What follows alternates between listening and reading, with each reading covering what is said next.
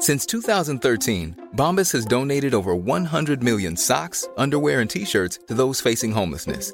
If we counted those on air, this ad would last over 1,157 days. But if we counted the time it takes to make a donation possible, it would take just a few clicks. Because every time you make a purchase, Bombas donates an item to someone who needs it.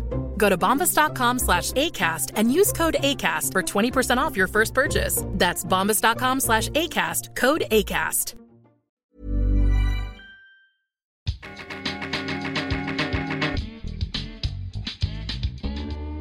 Hey guys, I'm Courtney. I'm Joy Marie. And we're back with another episode of Job Blogs. Yes, happy Monday. We're getting it together, closing out the year right. Yes. Strong. So for today's mini-sode, I wanted to talk about creating an online presence. Now, this is something I have devoted time to. I think when I first started freelance writing is when I first made the effort to really have a good website and a good online presence. Yeah. And a lot of times it feels like a futile effort because you don't see the payoff. Yeah. You know? Yeah. So you do all this work and a lot of times you don't even realize when someone's using the website. Yeah. For your benefit. Yeah, that's true. But on the flip side, I feel like I always notice when I can't find somebody on the web. Touche. So it really ramped up for me because I recently got a freelance opportunity based solely off my website. Yes. I didn't know this person. They found me through social media, looked at my website, saw my writing chops, offered me a position. Wow, that's amazing. Holy Ghost dance all through the Hello. Opportunity. Yes. So, I really kind of want to dive into how to make a great digital footprint. Okay. Because I think a lot of people talk about LinkedIn profiles, which is great. Employees are using I guess algorithm crawlers. I don't know. Yeah, it's just search find profiles, people. But I'm talking about taking a step further and having your own website and your platforms because it really is like a rabbit hole. If somebody has a hunch that maybe I like this person, you give them the tools to say yes. Yeah, definitely. Confirm that initial hunch. I love that. The tools to say yes. Yes.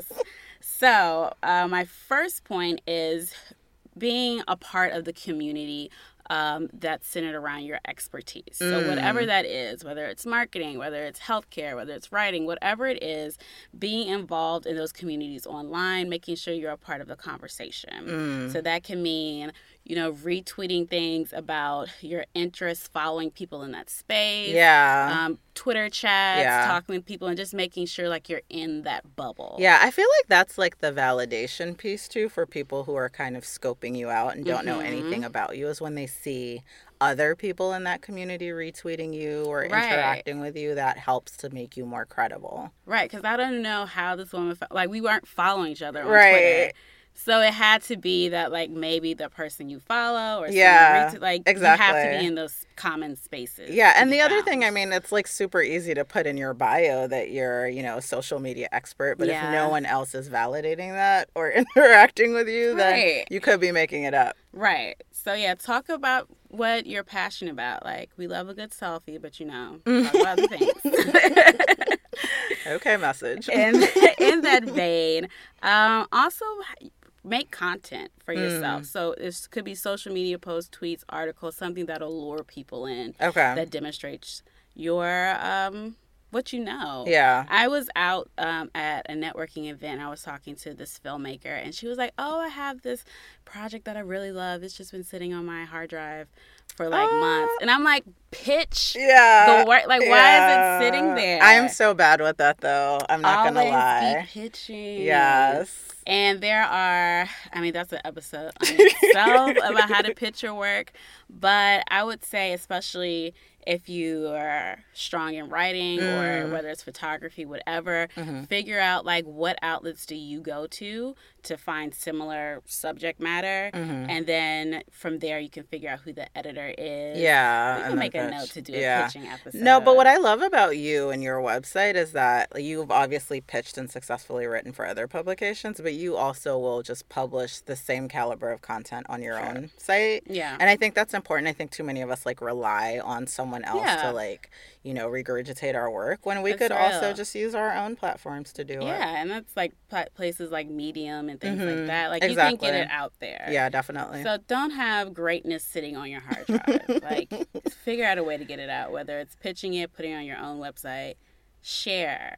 Okay, noted. Next step, make it clear who you are. So I did a mini-sode before about who tells your story and figuring out like what your brand is around your personality and just how your journey. Yeah. So, and I think that your story should be dictated on your website or your digital footprint. So like if you're a great designer, like have a website that immediately says, this girl knows her stuff about design. Yeah. And I would even say, I'd take that a step further and say it's okay to put your personality in it too. Like what differentiates you from every other good designer out there that someone can find on a freelance website.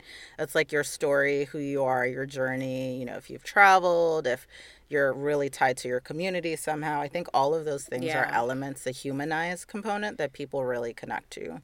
Yeah, for sure. And employers as well. I was talking to in one of my classes, someone from Google came. She's an account executive there. Oh, nice. And she was saying she got hired because she has this background, not so much in sales, which the position is, but healthcare. Like she worked in healthcare. Oh, wow. Google was growing their healthcare sales, and that's what really set her apart. That's amazing. So it's knowing, like, something that you think, like, they won't even be interested in this. Yeah, that's such a good point. You never know where things are going to cross-pollinate. Yeah, so definitely. Put that out there. You mentioned this earlier. Be easy to find. Like, I was doing an interview recently, and the candidate gave me a website that said it was his portfolio. And I got there, and it was like a blog, which is fine. Oh, right. But it's like I could not find the portfolio section to save my life. And, like, if it takes more than 2 minutes, I'm done. Yeah. And that goes for, like, contact information. I've been researching, like, artists, and you have all this great work, but I don't know how to get in touch with you. That's real. That's a good point. So, like, that's easy fix. Like, just make it prominent. Yeah. Finally, to close it out, professional. Keep it professional. Okay. Let the branding be cute. Pay the extra coin to have a personalized domain. True. You know, that's one of my things. If you're not good at web design, hire someone or get like a theme. You can just download themes. There's for so your many website. themes for free. There's no excuse for you to be looking like Windows 95. Oh, gosh. No, that's real. That's real. So, I love that. Yes, all these together, and just really your online presence should slay just like you do in person. There you go. That's all I'm saying.